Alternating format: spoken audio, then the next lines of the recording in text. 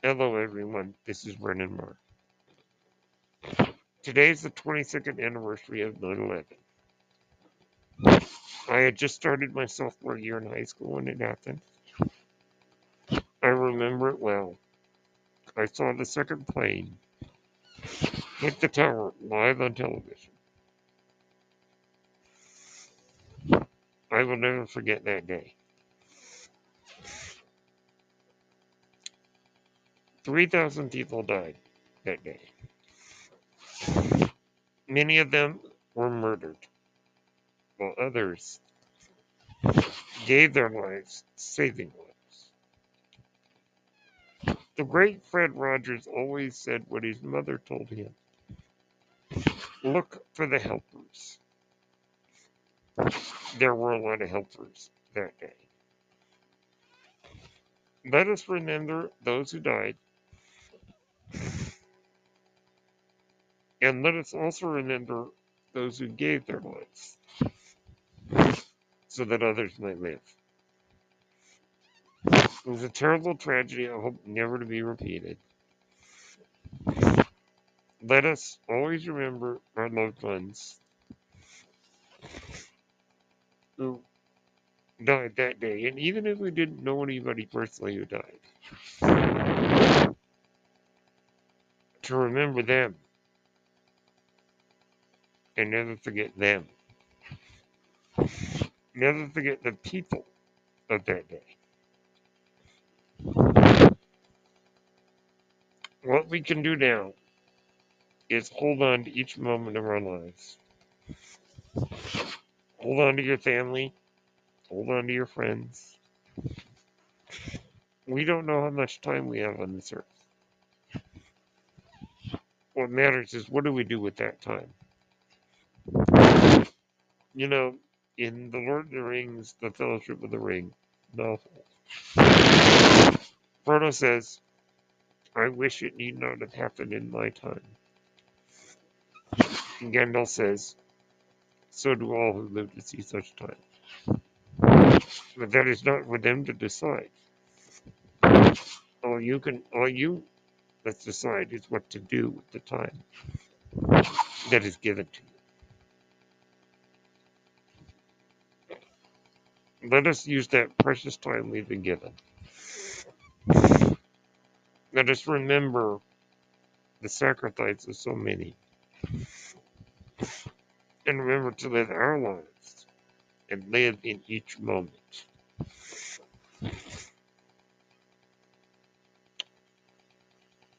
And that is what I have to say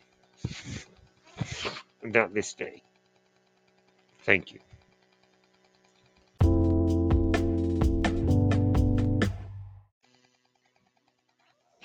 Hello, everyone. My name is Brennan Marr. That noise you're hearing is my ventilator, and welcome to Serving Drinks, presented by Page Turners They Were Not, my Star Wars typecast. We are going to review, and I'm very excited, Part 4 of the AHSOKA, Fallen Jedi. This is an incredible episode. This is my favorite episode so far of the show. This episode had some pretty amazing things happening in it, so let's just get into it. I'm going to divide it into two parts. First, we're going to talk about the main story, the AHSOKA, Sabine, and Huyang. And then we'll talk about the second story with Hera and Jason. So, the ship was damaged last time. So they're still on their way to the planet Cetos. And they landed on, actually they've landed on the planet. So they're sitting around making repairs. And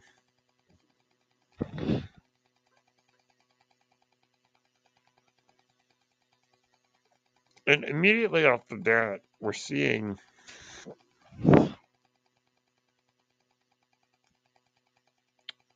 that Ahsoka says to Sabine, if we can't make it to Ezra, then nobody should. Because if they find Ezra, they're going to find Thrawn. And if they unleash Thrawn on the galaxy, he returns as the heir to the Empire. We heard this name dropped in the trailer, and we all know if Thrawn returns, which he will, then the galaxy is in the poop, if you'll pardon the expression. And Ahsoka tells Ezra, sometimes we have to do what's right, despite our personal feelings. Which is a parallel to what Anakin told Padme in Attack of the Clones. This idea of sometimes we've got to put aside our personal desires for the greater good. So this dilemma of if we give up on Ezra, maybe that's a good thing because we don't want Thrawn to come back. I think Ahsoka and Sabine were hoping that they would be able to find a way to Peridia, get the galaxy, get Ezra, and everything would be good. But now that our enemies, Morgan and Balin, and Shin and Merrick have the map, they're going to use it to basically unleash Thrawn on the galaxy. So it's this terrible dilemma. And now, let me back up a little. We don't know 100% that Thrawn will be returning to challenge the New Republic. We don't know that 100%. And the reason I say that is, expectations you have to be careful with. Now, is it likely that Grand Admiral Thrawn will return to the galaxy? I would give it like a 95% yes. But there's still that 5% that he's ultimately not going to return at all. Now, would there be a lot of massive discontent? Yes. Even I wouldn't be angry. I would be like, ooh, I kind of wanted that. I would be more worried about how people would react. And like I said, it's only a small chance, but what if we come to the end and Thrawn does not return, but Ezra does? Or they're given a choice and neither Ezra nor Thrawn can return. I mean, I don't know. This is one of those. And I don't know if they're going to rescue Ezra. I don't know. And I don't know if Thrawn is going to be unleashed. These are things that we don't really know 100%. Would it be heartbreaking for Ezra not to be rescued? Yes, it would. It would also be heartbreaking for some fans in a different way if Thrawn doesn't return. So really what I'm trying to say is we don't know what's going to happen. We have seen Thrawn in some of the promotional material. It's true. Does that mean he's going to return? I don't know. Now, I know a couple of years ago, Kathleen Kennedy, during the, it was like a, I don't know what you'd call it. It was like a big, TED Talk presentation that they streamed online, announced that all the Mandalore shows were going to be leading to this big story event. Now, we all assumed that the story event meant Thrawn returns and the New Republic has a full-on war. And then when it was announced that Dave Filoni was doing a movie, we all immediately said, "Oh well, that's where Thrawn returns." But like I said, we don't know these things for sure, so it's probably better if we don't overthink it and just say that is what likely is going to happen, but we don't know that 100%. And we have seen that it is dangerous to pin our hopes on something and then say, wait, but they told us. When you actually have to look at it and say, well, what did they actually tell us? And more than that, when Kathleen Kennedy made this announcement 3 years ago, Rangers of the New Republic was still on the table as a series, which seems to have gone into. It was either canceled entirely or put on the shelf. And I don't know. So, like I said, I don't know where we're going. But the point that Ahsoka's making about making hard choices, I don't know if that's going to eventually come back to be important to the story. Is Sabine going to have a moment to choose and ultimately has to give up on Ezra to save the day? Or is Ahsoka really giving herself advice that she's going to have to face in this next couple episodes?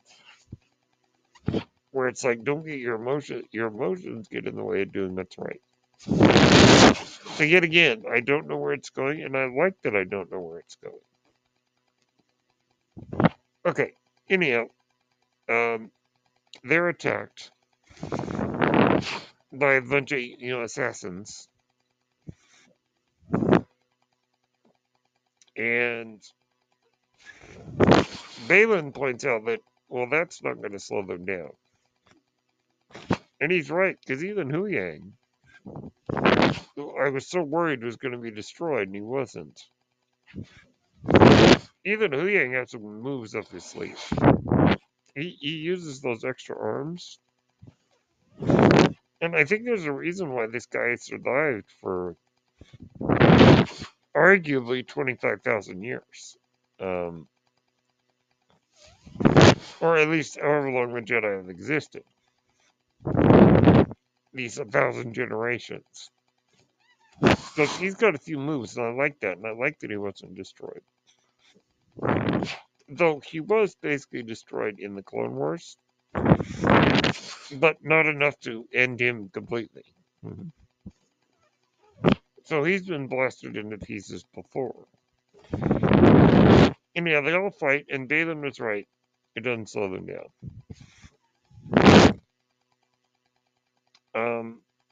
You know, and so they go into the forest, Sabine and Ahsoka, to find the reflex point, I guess it's called, where the bad guys have the map. And Huyang says, "Stay together. You always do better that way." So Huyang works on trying to contact Hera. Sabine and Ahsoka are together, and as he points out, stay together. And that's an important lesson. That's like the theme of this episode is this unity between them, unity between the Jedi, unity between the New Republic, and we're seeing a large amount of disunity. Sabine and Ahsoka aren't united 100%, nor is Huyang. The New Republic isn't united. I mean, Mon Mothma's having a hard time with Senator Ziono. Things like this. So, unfortunately, there's a lot of disunity, and I think the show is about finding that unity and also to do what's right, even in the face of opposition. Anyhow, So Morgan Elsbeth is returning to the ring because it's currently calculating the hyperspace coordinates to Peridia. Um, Balin points out if the calculations are slightly wrong, you know, you're going to be stuck out in the middle of nowhere in the intergalactic void, as he says. Morgan tells him, hey, have faith, man. And then Balin says something very interesting. He says, faith. I lost that a long time ago. You know, we know that he went missing during the Clone Wars. He knew Anakin. We learned that. And near the end of the Clone Wars, he went missing. What did he find that took away his faith? Or did he leave because he had no faith in the Jedi? He wouldn't necessarily have been wrong, per se, in the Jedi Order, but to lose faith in the Jedi, you know, I don't know. It'd be interesting to know what took away his faith. And also, he keeps referring to Morgan's power as witchcraft. That's very interesting. It's very interesting how he responds to that. Yet again, I wonder if we'll find out why he thinks so lowly of the Night Sister magic. Anyhow, so Shin goes off to confront.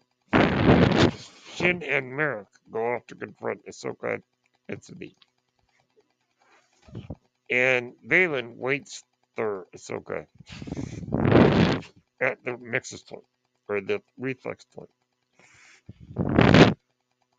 We get a great lightsaber fight between. We have Sabine versus Shin, a rematch.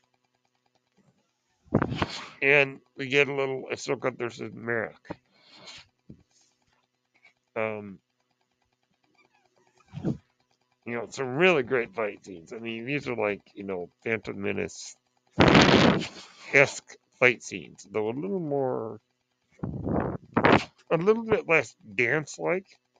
You know, a little less like a dance. A little bit more toned down, but it's still got that Nick Gillard energy from the prequels. Nick Gillard was the fight choreographer in the prequels, whereas Bob Anderson was the fight coordinator in the original. So it's a little bit more aggressive, but it's also got a little bit of that original trilogy style too. Regardless, excellent fight scenes. Excellent. You know, Shin has got more force power than Sabine. Sabine basically has none. So it seems that Shin's getting the upper hand. Well, then we get an incredible Kurosawa moment. So, as we know, Inquisitor lightsabers do that spinny helicopter blade thing. Well, Merrick does that to Ahsoka. And in a great moment, like out of a Kurosawa film, he's spinning his lightsaber and she raises her lightsaber above her head. And we get this, like, build up to the actual attack. Very much like what you would see in, like, the Seven Samurai. We get this long build up, and then she strikes. She got him. There's a scene in the Seven Samurai where one of the samurai, whose name I forget, is facing off with another guy. It's a long build-up.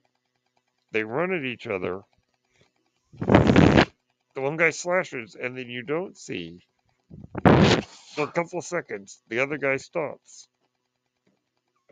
Yeah, they run past each other. One guy slashes. You're watching it going, okay, did he kill the other guy? Did he kill the other guy? And at first it looks like he didn't. And then the other guy falls over. It's very much like the fight scene in Twin Sons when Obi-Wan Kenobi finally defeats Darth Maul. It's a long build-up followed by a quick attack, and then it's over. I love that. It's very Kurosawa, which a lot of this is borrowing from, including. I need to point this out. I love that Kevin Kiner, the composer, is adding a very Japanese sound, very percussion, very East Asian percussion to the music, which is very much like, Jimbo, the other great Kurosawa film. I love that. And now what's interesting is that the death of Merrick. He's got this cut across his chest. And then all this green mist comes out. Okay. As Alex Damon has pointed out, and I agree, the green mist is something you saw with the Night Sisters. Darth Maul had a brother named Savage. Savage was recruited by the Night Sisters to be basically to kill Count Dooku. So he was already strong, but they used their magic to make him stronger.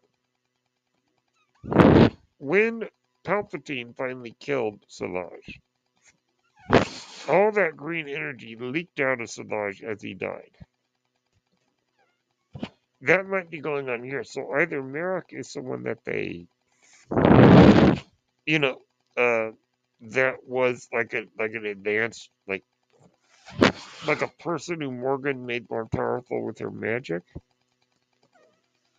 Or, and here's the one I like, he's a reanimated corpse. The Night Sisters like to do that. I actually like that idea. It's kind of creepy and gross, and I like that. We also know that Merrick in the Arthurian legends was a man who was turned into a werewolf, I think, by the magic used by Morgan Le Fay, as in the sister of King Arthur, the witch who has all the power. So maybe Morgan Elsbeth took somebody, a dead or living person, and advanced them with her magic. I don't know if we'll get any more of Merrick in the story. I'm assuming he's dead, and they did kind of leave him there.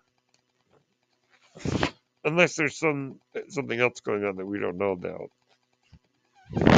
That was pretty cool. And I gotta say that the fight between AHSOKA and Merrick, it's the classic light side, dark side. The dark sider starts spinning his lightsaber around really aggressively. The dark sider. The light sider stands there with her lightsaber raised, very calm, very collected, and she wins because of her composure. The Jedi have composure, the Sith do not. The Sith, it's like Darth Maul, pacing like a caged animal when Qui-Gon is sitting there meditating during the fight on Naboo. Even though Qui-Gon loses that fight, he's able to maintain his composure because the Jedi are better at maintaining their composure. So even though Ahsoka doesn't call herself a Jedi, this is very much a Jedi behavior. I'm going to be calm and collected. And whereas my opponent, who's the dark sider, is not. So I love that. I love that. So in defiance of Hu Yang said, "Stay together." Sabine tells Ahsoka, "Get to the map. I'll take care of Shin. You get to the map." So Ahsoka gets over to where the reflex point is. And here's where we learn. Balin, who's sitting there with his hood up. Really cool. Really cool shot of him sitting there with his hood. Because the Anakin spoke highly of you. And she's like, well, he didn't say anything about you. And Balin's like, everybody knew Skywalker. Not very many people saw what he became. And Ahsoka's like, he's like, did you leave the Jedi Order because of his fault? And Ahsoka's like, I'm not here to discuss that. And Balin, we get a little bit of his motivation. He's trying to build up something greater, he says. Um, he doesn't want to start a war, but Thrawn will, he says. And then he says, you need to destroy in order to create.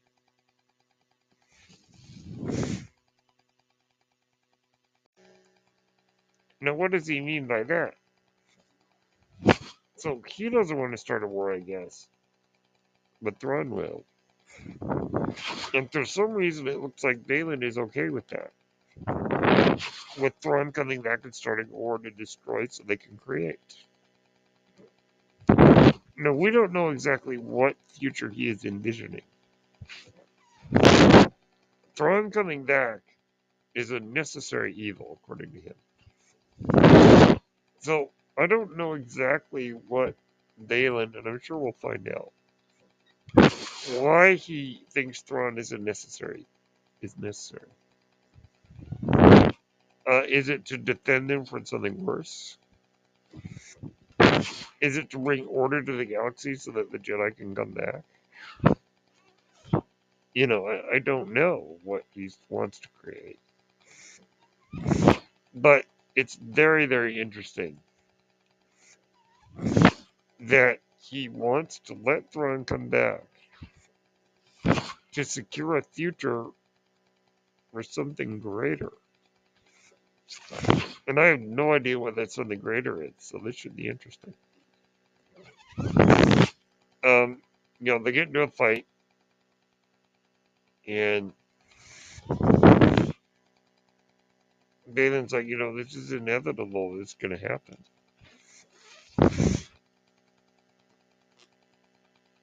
And get into this really cool fight. Meanwhile, the navigator droid, the navigators are completing their calculations with hyperspace.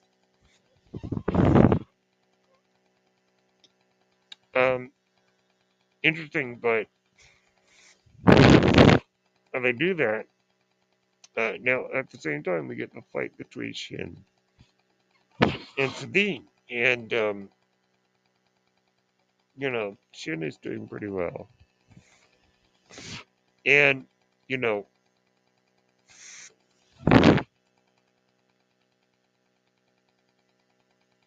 you know, Sabine is trying to use the Force on Shin,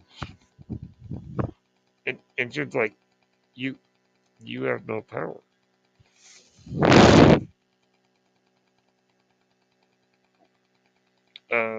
Sabine and Balin continue. Sorry, Ahsoka and Balin continue their fight. He's taunting her. He's like, hey, your legacy is death and destruction, just like your master. I mean, Anakin Skywalker, aka Darth Vader. Ahsoka knocks Skull to the ground. and goes and grabs the map and takes it off the pedestal. This delays the hyperspace calculation.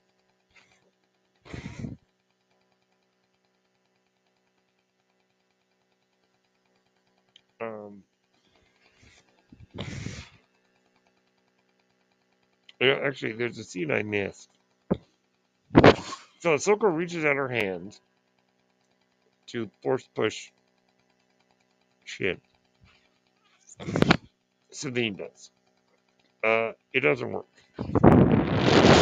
And then Shin says, well, you have no power. Well, then Sabine closes her wrist and fires a wrist rocket right at Shin. So whether Sabine was actually trying to use the Force or just doing it as a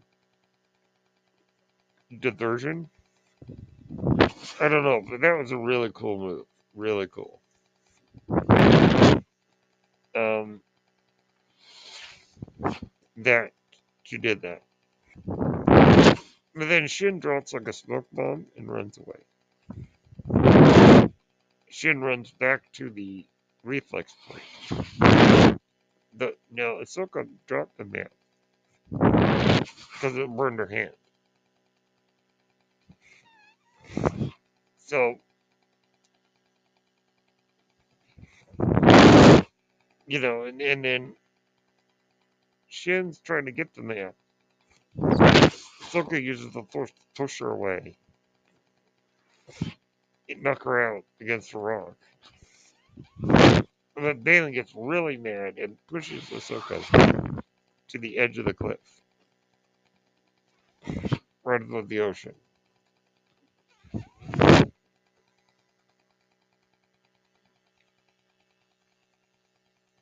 Yeah. Sabine arrives and tries to stop Balin.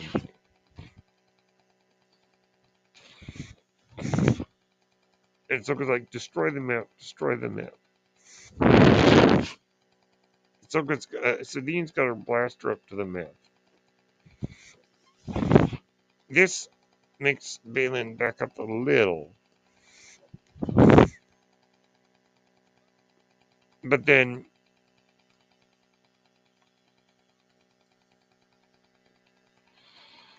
he hits her lightsaber so much that he causes AHSOKA to fall off the cliff. He says to her, I didn't want it to come to this, but you don't know any other way.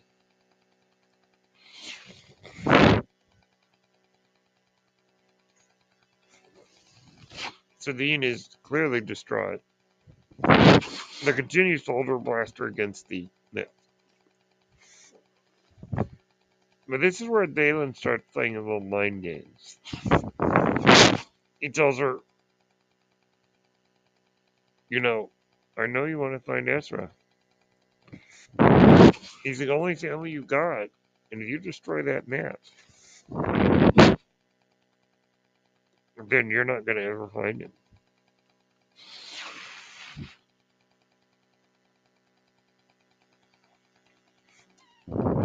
He says, you can come with us. And reunited with Ezra. This works.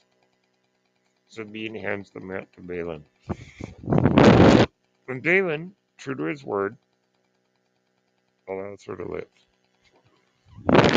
We also learn, or at least Balin reads Sabine's mind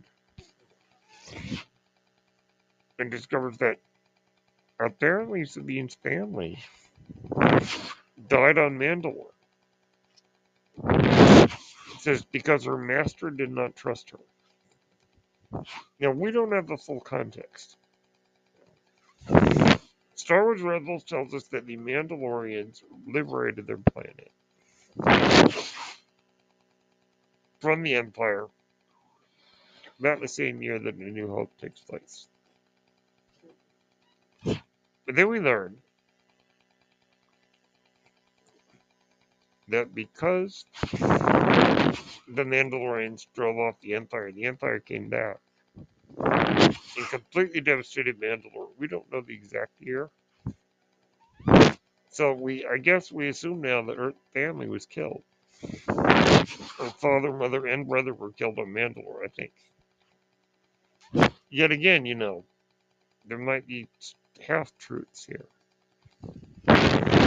But what does this mean that because Ahsoka didn't trust her?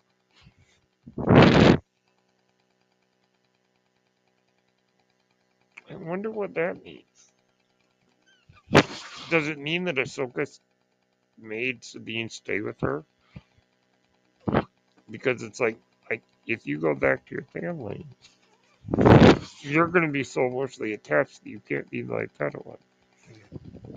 I don't know. Yet again, I think that Dave Filoni, and he's already dropped a few nuggets here and there, might be setting up for a book or a comic or a cartoon or something that would fill in those missing years. But it sounds like the Wren family is dead.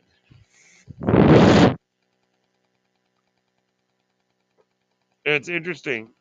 So Shin wakes up and Thor chokes Sabine. But David says, "Stop. I'm going to keep my word to her. I will not let any harm come to her. Something even Ahsoka couldn't promise you or couldn't do." They put the map back on the pedestal and the calculations are complete. The shuttle comes down to pick up Shin, Sabine, and Balin to bring them up to the Eye of Sion. That giant hyperspace reading. So they go. And of course, the Eye of Sion, with its calculations complete, jumps into hyperspace. And they're gone. Off to Peridia. And then Ahsoka wakes up. She is in the world between worlds. A mystical place that we saw in Star Wars Rebels. So I don't know if she died when she fell off the cliff, or if how that all works. Because I won't bore you with the details, but Ahsoka has an interesting connection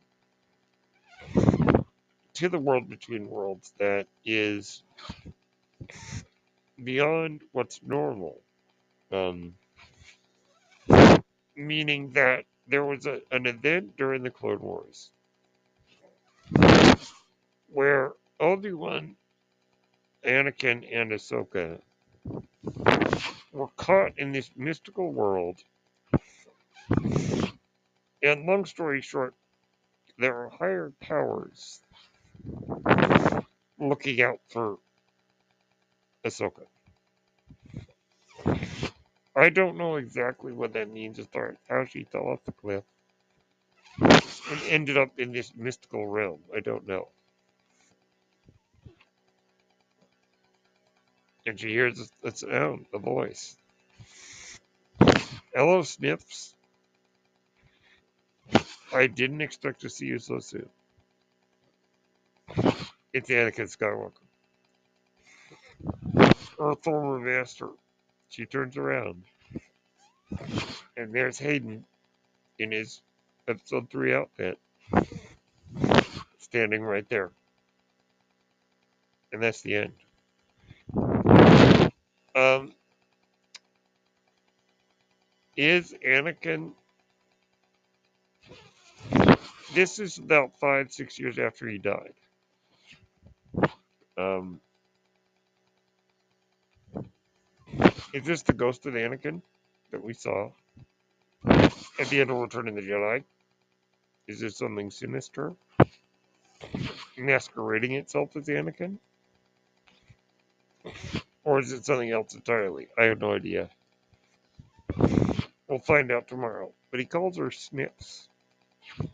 That was her nickname in the Clone Wars. Snips and Sky Guy. That's because she's very snippy, um, snarky attitude as a teenager. Face it, you're stuck with me, Sky Guy. Yeah. Clone Wars movie still not one of my favorites. Okay, let's talk really quick about Hera. We know that the council didn't agree. The nerve of the council did not agree to send any ships or fleet or anything to Cetos. But Hera, like the good space mom that she is, says, "Forget it. I'm going anyway." They're headed toward. They're in the docking bay of the home one, the flagship, and they're going. She and Jason and Chopper are going to the Ghost, their ship. Well, First Officer Hawkins is like, you can't go without orders. And Hera says, "Watch me." And he's also like, "Well, the council's meeting. What do I tell them?" Hera says, "Think of something." Leaving Hawkins like, "Oh, great. What do I tell them?" So the Ghost takes off. Well, they're not alone. It's funny. Jason says, "Hey, Mom, how come you get to disobey orders, but I have to do what I'm told?" And she's like, "Well, when you're a general, you can make your own rules." Um, but they're not alone. Yep, Phoenix Squadron, or I guess that's what they're calling themselves. It's Captain Teva. It's Carson Teva, our favorite X-wing pilot from The Mandalorian and the Book of Boba Fett. Go figure he's on Hera's side. Because I know he's also been the one saying there's something going on out there. But he can't seem to get anybody to listen to him. So the other group, the Carson and 4 others, in their X-wings accompany Hera. There's a lot of risk here, according to Carson. And Hera says a great line: "Once a rebel, always a rebel." Hera is never going to be able to leave that behind. And Carson calls her Phoenix Leader.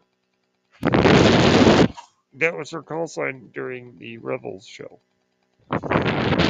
So they head to hyperspace. Yang is still trying to fix the communication. He manages to get through. And Hera's like, "We're already here." Yang gives them the lowdown. You gotta stop that hyperspace ring.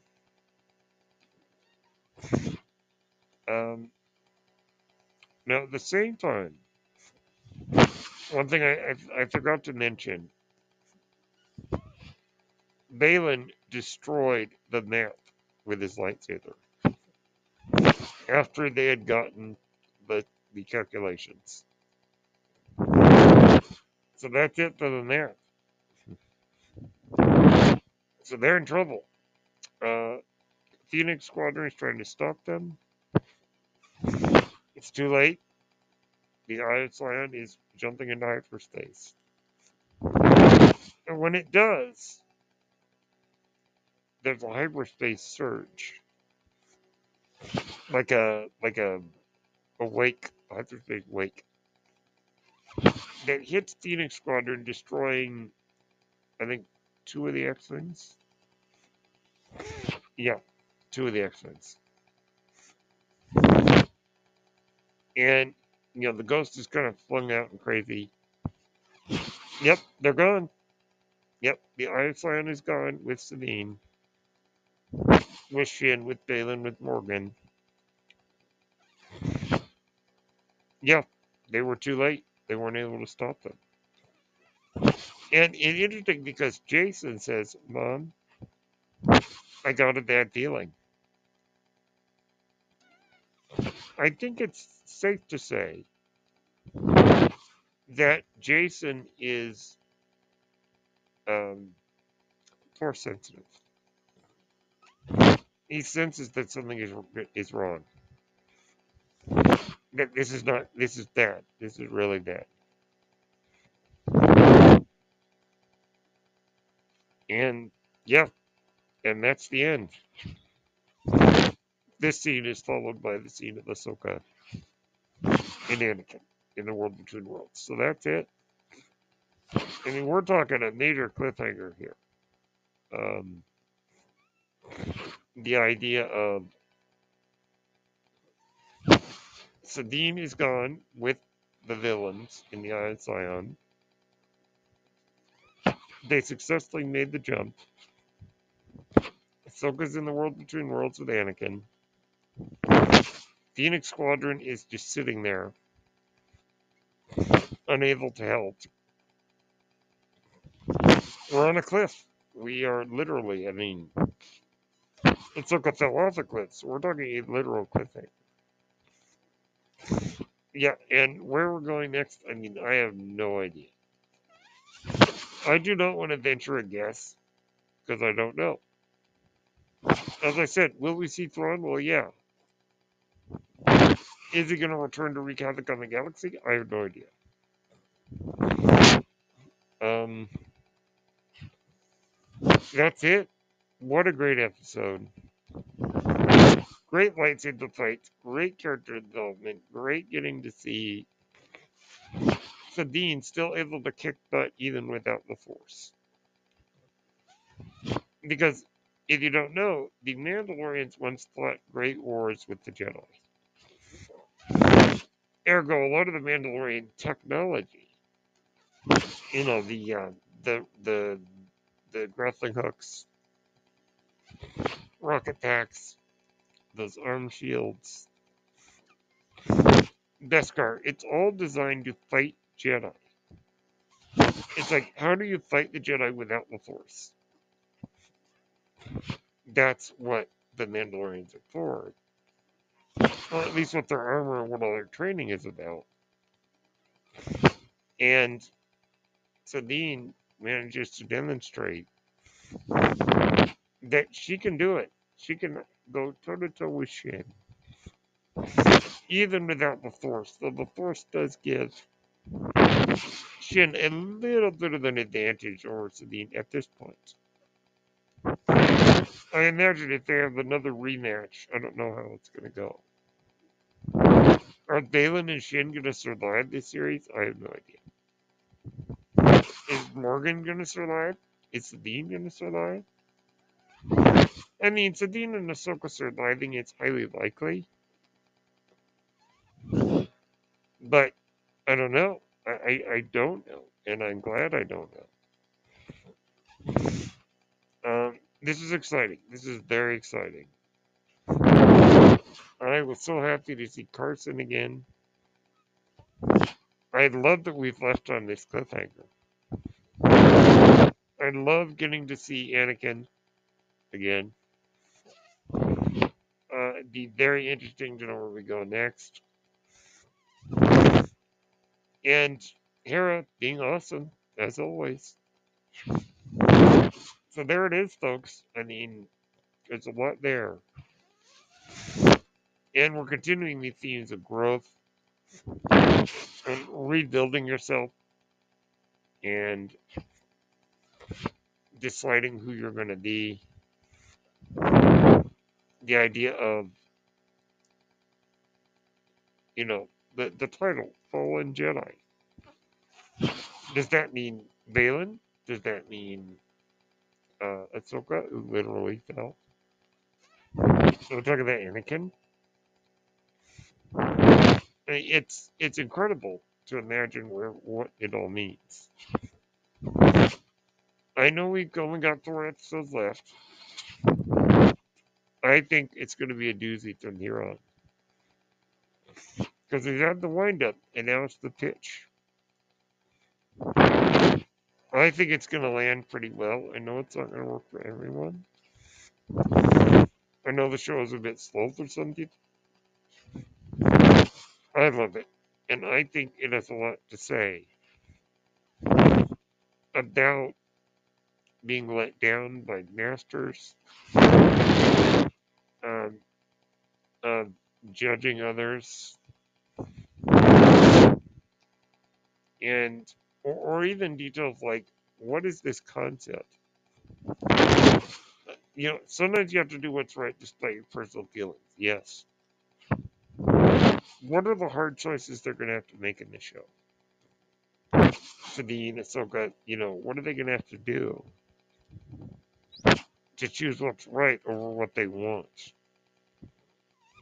And also with Valen, what is this idea of wanting Thrawn to connect for a greater good? What is that greater good? And as of course we know from Star Wars history and real world history, what people are willing to give up for the quote unquote greater good has also led to terrible tragedy. And I suspect that that's going to happen if Thrawn returns. And I love, just for personal reasons, that they name dropped Heir to the Empire because that's the name of the first book in the original to the Zahn trilogy. Anyhow, we'll see where we go next. I am loving the show. I cannot wait for tomorrow night's episode. So those are my thoughts on uh, part 4 of Ahsoka, Fallen Jedi. My name is Brendan Marr. That noise you're hearing is my ventilator. Thank you for tuning in to Serving Drinks, presented by Page Turners They Were Not, my Star Wars podcast. May the Force be with you.